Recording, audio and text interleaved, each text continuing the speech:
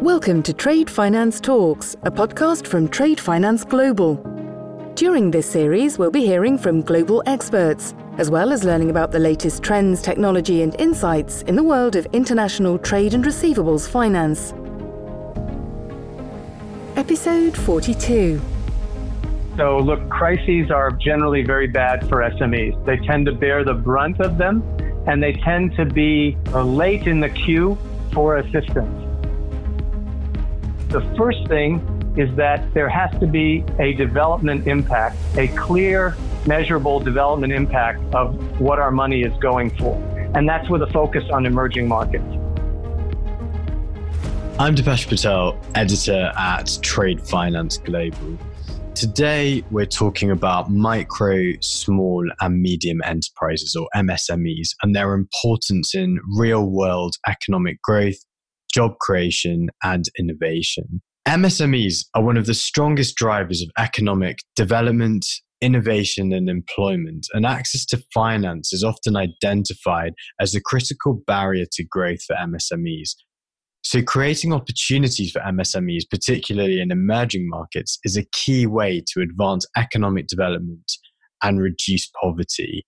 However, there is an MSME financing gap to the magnitude of over $5 trillion a year, according to IFC's recent analysis by the SME Finance Forum. Some 200 million businesses worldwide need financing to invest, grow, and create new jobs, and they account for 9 out of 10 of businesses, over half of global GDP, and around 2/3 of jobs worldwide. We wanted to investigate this and discuss why governors, financiers, and private sector players need to come together to support developments in the MSME sector. So following on from TFG's recent announcement of an industry partnership with the SME Finance Forum, today I'm joined by their CEO, Matt Gamza. Matt, welcome to Trade Finance Talks. Thank you for coming on the show. Hi, Dipesh. Thanks for having me. Can you give us a 30-second elevator pitch? So who are you, where are you from, and what do you do? Okay, well, I'm Matt Gamza. I run the SME Finance Forum, which was created by the G20 countries, and it's managed by the IFC. It is the center for the finance industry for shared learning, networking, and public-private dialogue in the field of small business finance. Basically, we're helping the finance industry grow stronger so that SMEs can get a better deal from them. So following on from your introduction to the SME Finance Forum, let's jump straight into the G20 agenda and how it directly ties in with the MSME finance gap. How did you come out with the 5 trillion figure, and why is it so large? I'm chuckling because I'm trying to make this not too long a story. But so the G20 was formed in the teeth of the last financial crisis. They decided at that time, I think quite wisely, that financial inclusion was something that needed to be a concern, not just restabilizing the financial sector and restoring its integrity, but trying to make it serve more of the world. And they then made a second clever decision, which was that inclusion needed to think about enterprises and not just about individuals. And so they decided to make SME finance a part of their core agenda. And at that time, I was doing other things for IFC in Asia. My colleagues from IFC, along with McKinsey, did some heroic extrapolation to estimate what the gap might be for micro, small, and medium enterprises for credit around the world. And they came up with a report called 2 trillion and counting, because the number at the time was 2 trillion. Lo and behold, a few years later, I'm asked to join and form the SME Finance Forum, another decision of the G20. And what do I start hearing right from the beginning? From the loudest noises often were within the World Bank Group and the IMF, our neighbor down the street in Washington. They were saying, this can't be right. You know, you were really using a lot of stretch extrapolations here. This could be done better.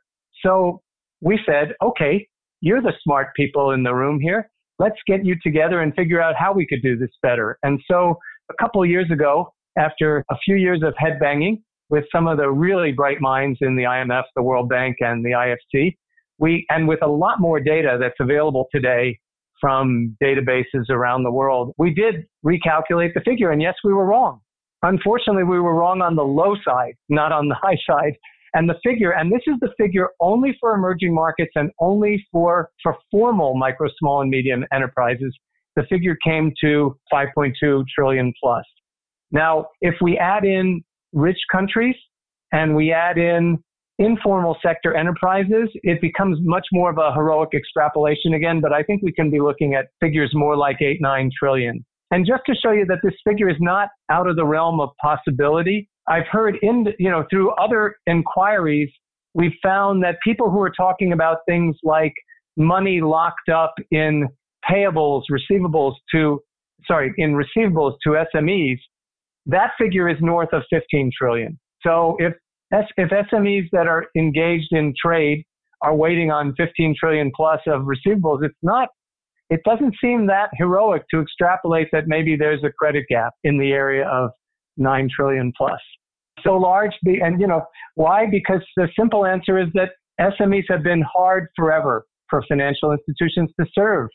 And so everybody pays lip service, they're so important, we want to help them. And then in reality does as little as they can, because up until recently, it's been a market no one understood well and everybody was afraid of. Let's take a step back and try and connect the dots. I think it's worth bringing the impact of COVID-19 into the mix here. And I imagine that the number could worryingly be even higher.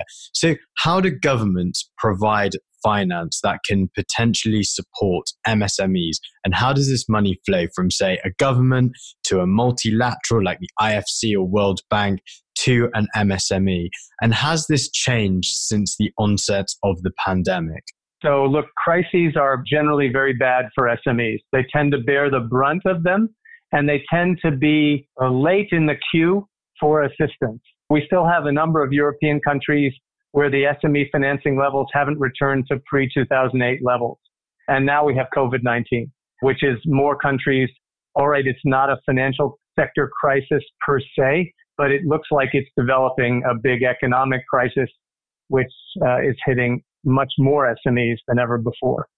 So what can governments do? Well, we see governments around the world providing various types of direct and indirect financing to support SMEs right now. You're seeing a number of programs that either directly finance SMEs to keep people in jobs, and those are often even grants, not loans. And the U.S. has a very complex system right now where there are loans that are forgivable if you use them to keep a certain number of people in jobs. How that's all going to work in the long run, we will wait and see. The UK has no-look loans for startups, and these are potentially grants, but someone still has to be looking at following up and collecting on those. So an institution like the IFC, I should make clear, the IFC doesn't get much in the way of government grants to do its business. It's pretty much like an investment bank owned by 184 countries. It basically operates off its balance sheet, and it uses its own capital, and it borrows in the market to do everything from straight lending to equity to structured finance, risk shares, other capital markets initiatives. IFC right now, what we got from our government owners was we got some fast track approvals to put some liquidity into the system to help our clients around the world, whether they're financial institutions, whether they're real sector institutions. And so we've been initially concentrating on making sure that liquidity is preserved. And so there's the initial emergency is dealt with. And now we're turning our attention to the recovery mode and what we can do and that it's in that mode that we're thinking more deeply about how to make sure that our resources are going to get to micro, small, and medium enterprises. And that's a tough challenge. And there are a lot of people banging their heads against the wall about how to do the right thing right now. So who are you maintaining the liquidity for? Because it's not, let's say, I own a small business in London and my business has immensely suffered as a result of the pandemic. I'm not going to come to the IFC and ask for a loan or a grant, am I? No, IFC would be helping you indirectly in one of two basic ways. Either the biggest way, and our largest part of our portfolio, is we have 800 or so financial institutions around the world that we support. And we're making sure they have the liquidity in hand so that they can be supporting in their local markets micro, small, and medium enterprises. A second way is we're also supporting large corporations operating in the real sector, which may have supply and distribution chains that involve thousands and thousands of SMEs. And making sure that the liquidity of those large corporations is also preserved, make sure that they can hopefully pass on a break so that they can pay their suppliers earlier. And if they have distributors that they need payment from, they can give more generous payment terms for their distributors who are micro, small, and medium enterprises. Those are the main ways. And we reach tens of millions of micro, small, and medium enterprises around the world through these indirect channels. Is there a mandate, therefore, if an institution such as the World Bank provides that support to an FI, is there a mandate for that FI to provide liquidity, loans, guarantees, etc., to smaller businesses, which are always perceived as higher risk? Let me back up, because I did say that IFC is like an investment bank owned by 184 countries. It's different from an investment bank in a couple of important respects. We have two preconditions for every one of the relationships that we establish, whether they're with a financial institution, whether they're with a real sector company, whether they're with an extractive industry like a mining company or something like that, whether they're with an infrastructure builder. For a straight investment bank, in theory, all you have to do is do right by the shareholders, do good deals that are going to make money and keep you in business, right? Well, we need to satisfy two additional conditions. The first thing is that there has to be a development impact, a clear, measurable development impact of what our money is going for. And that's with a focus on emerging markets. The second one, which is a little more of a complex concept, but it's a term that's very familiar in Europe, is our deals have to have additionality. And what additionality means for the IFC is that our deals have to, by IFC coming into the deal, it has to do something that wouldn't already happen with the private sector doing the deal by itself. So that becomes often one of the most complex discussions we have with our government official board about whether we should do a deal or not. It's kind of hard ex ante to say that we can definitely say that the private sector wouldn't do this or wouldn't do it in the same way without us. But that's one of the requirements. And we often have to work very hard to think about this and make sure that we really are necessary. Micro, small, and medium enterprise support is very often a key element of both the development justification and the additionality in the deals we are involved in. It's not 100% of our deals, but for example, in the financial sector, which is the part of IFC I work in, I would say that it represents more than the majority of our deals. It's one of the key reasons. So whether we're helping now or whether we were helping before, we're following up and we're making sure that those institutions are using our money to support MSMEs. So let's move into solutions, and perhaps we can start with technology, which we've seen a rapid advancement in over the past decade, but also really in the last couple of months since the onset of the pandemic. And we've seen integrated systems and changes to the way we do work and do business.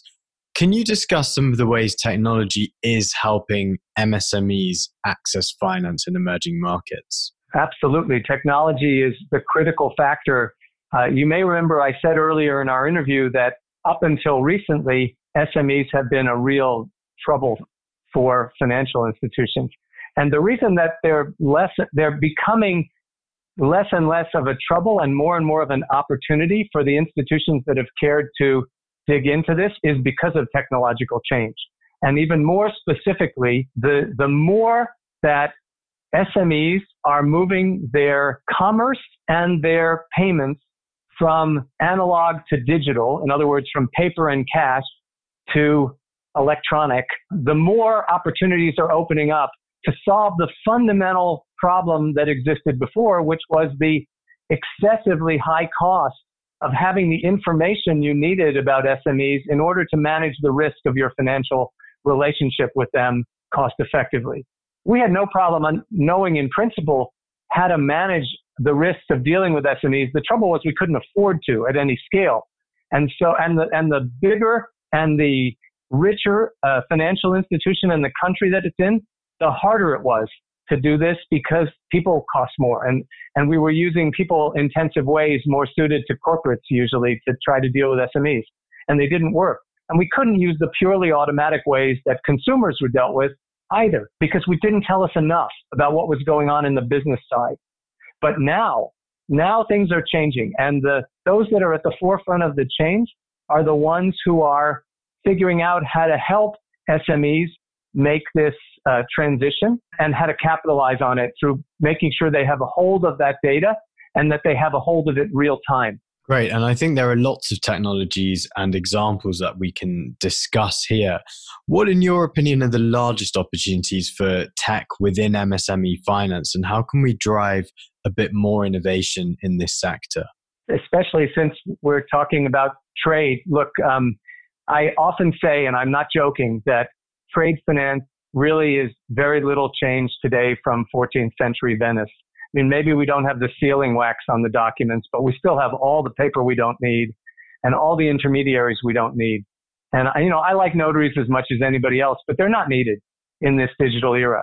And they gum up processes, and the combination of the physical side of trade and the money side of trade, the combined paperwork is it's why it's so hard for small businesses to trade across borders, and why they tend to shy away from that, even though we know that those that can succeed there tend to grow faster and create more jobs.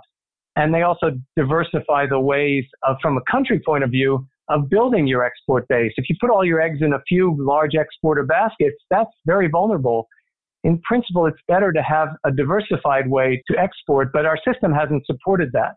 And so there's huge opportunity there. There's huge opportunity, related opportunity in supply chain, because they too, banks talk about, I do supply chain finance, and I'm not going to name names, but usually what they mean is there's a company and it buys from thousands and thousands of companies, but what we're doing is we're taking the 10 tier 1 suppliers and we're financing them, and everybody else is on their own. Well, that's not supply chain finance. And now with digital and creating platforms, we're seeing ways that the full supply chain can be financed. And similarly, we see the way that full distribution chains can be financed. And there's a beauty to both these things and to e-commerce in that the platforms themselves are perhaps the best security, and I mean that in the sense of collateral, because that's the other problem about SMEs. Bankers and bank regulators say, but they don't have collateral, meaning they don't have mortgages, which are not the only collateral out there, but be that as it may, bankers tend to look at mortgages and cash in the bank.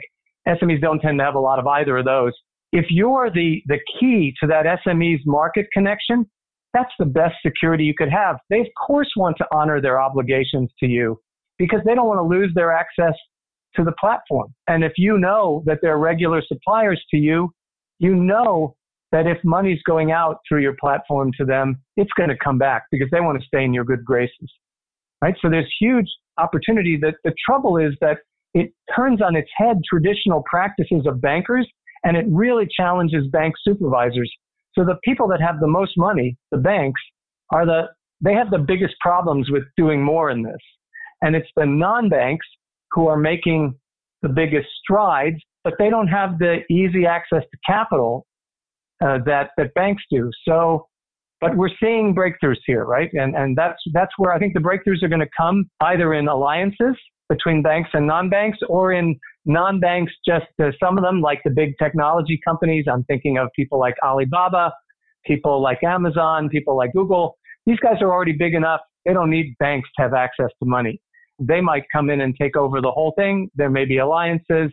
Some banks are getting more oriented toward alliances and being able to go digital, and most are still struggling. And COVID, the one good thing about COVID is it's shown the laggards why it was important for them to have gone faster into this digital space, just because of the problems dealing with their customers now of all sorts.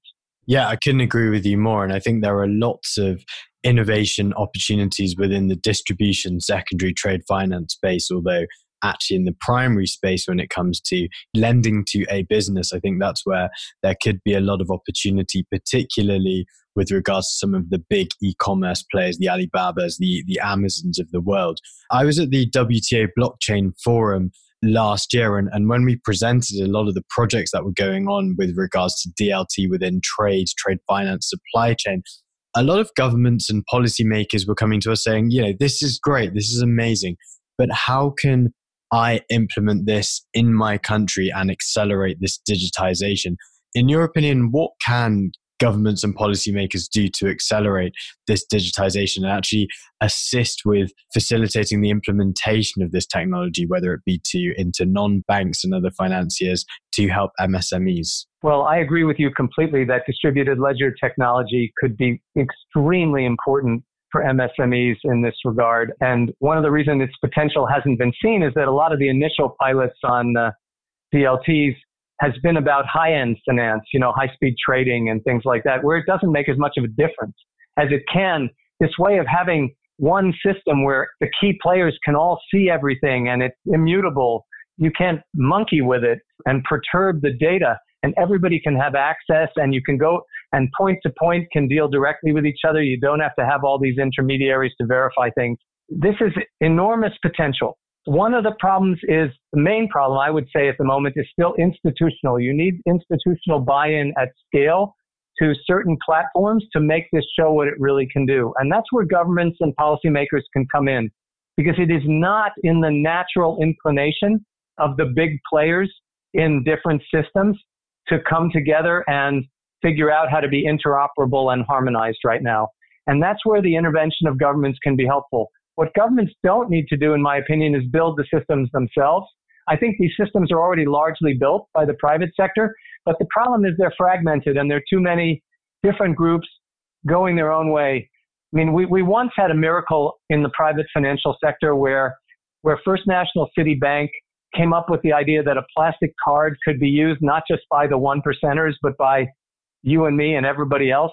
They not only started building a big business for themselves on it, but they created the true miracle where they actually decided to throw that system into open access, and they created what's now Visa, and which opened the door to MasterCard, PayPal, and everything, right? So that's not going to happen nowadays. I'm sorry. I don't know why. If I was a macroeconomist, maybe I could explain it to you, but I'm convinced that the private sector is rather in a prisoner's dilemma right now, where the one who cooperates is dead.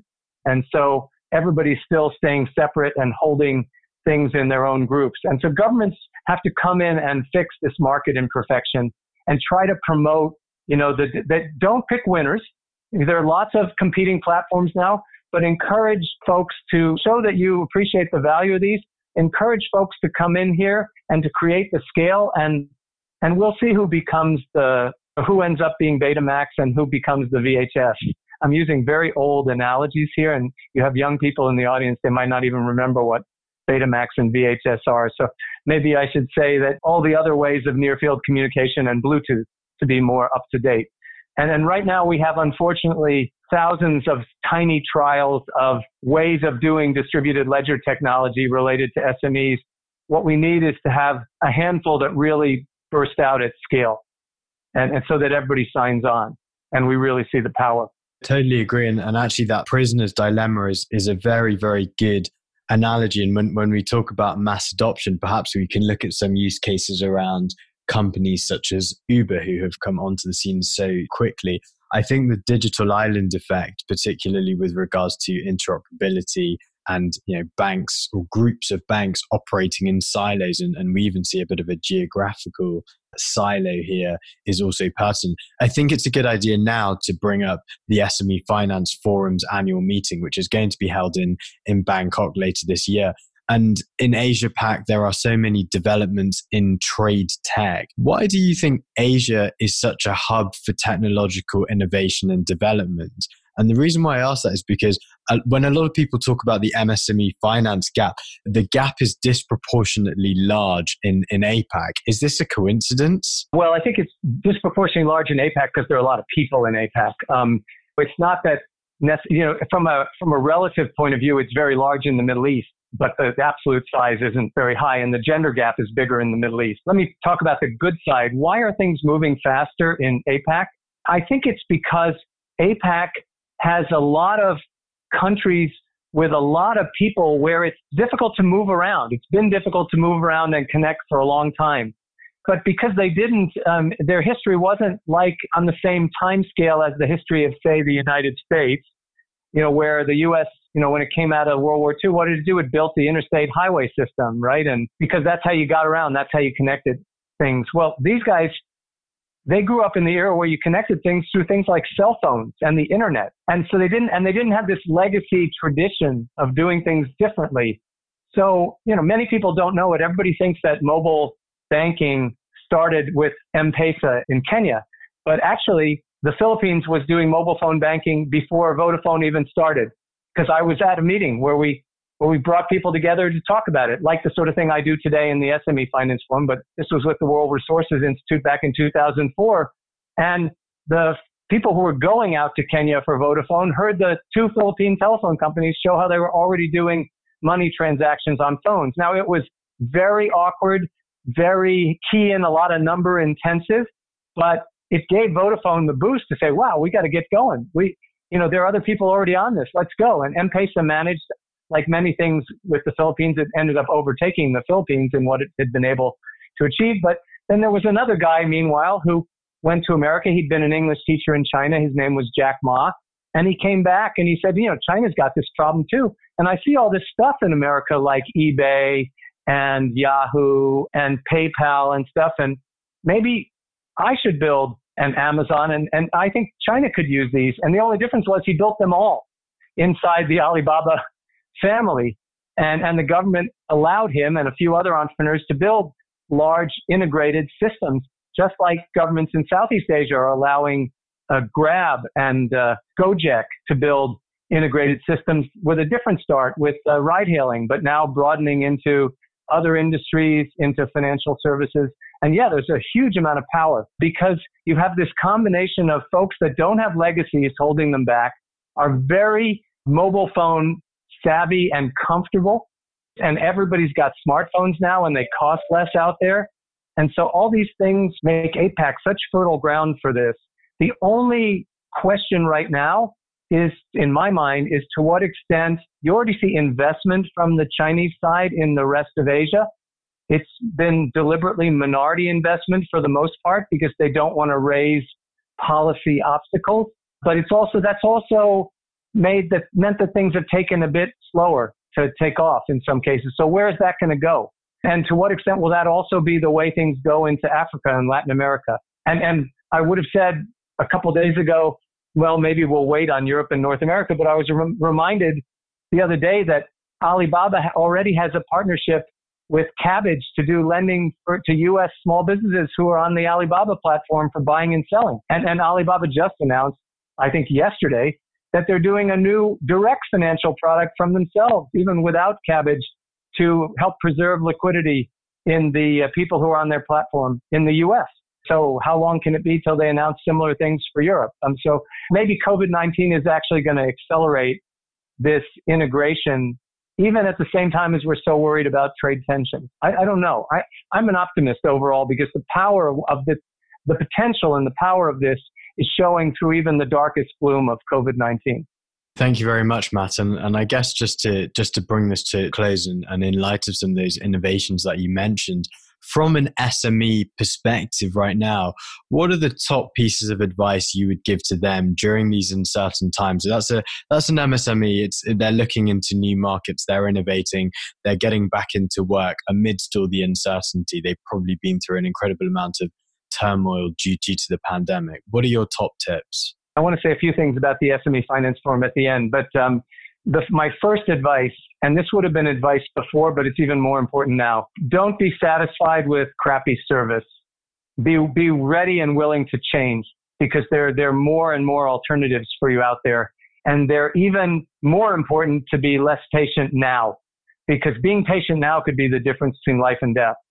And it will be the difference between life and death for many small businesses.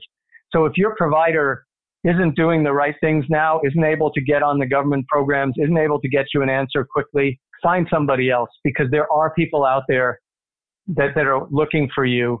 And they've been looking for you all along, but now you really need to find them even more urgently than before. And the second thing is I think SMEs need to keep lobbying to be considered in all this because the politicians tend to say, yes, SMEs are really important. And then when you actually look at when programs are implemented, they don't get out there to the SMEs, whether we're talking the emergency programs or whether we're talking the regular programs.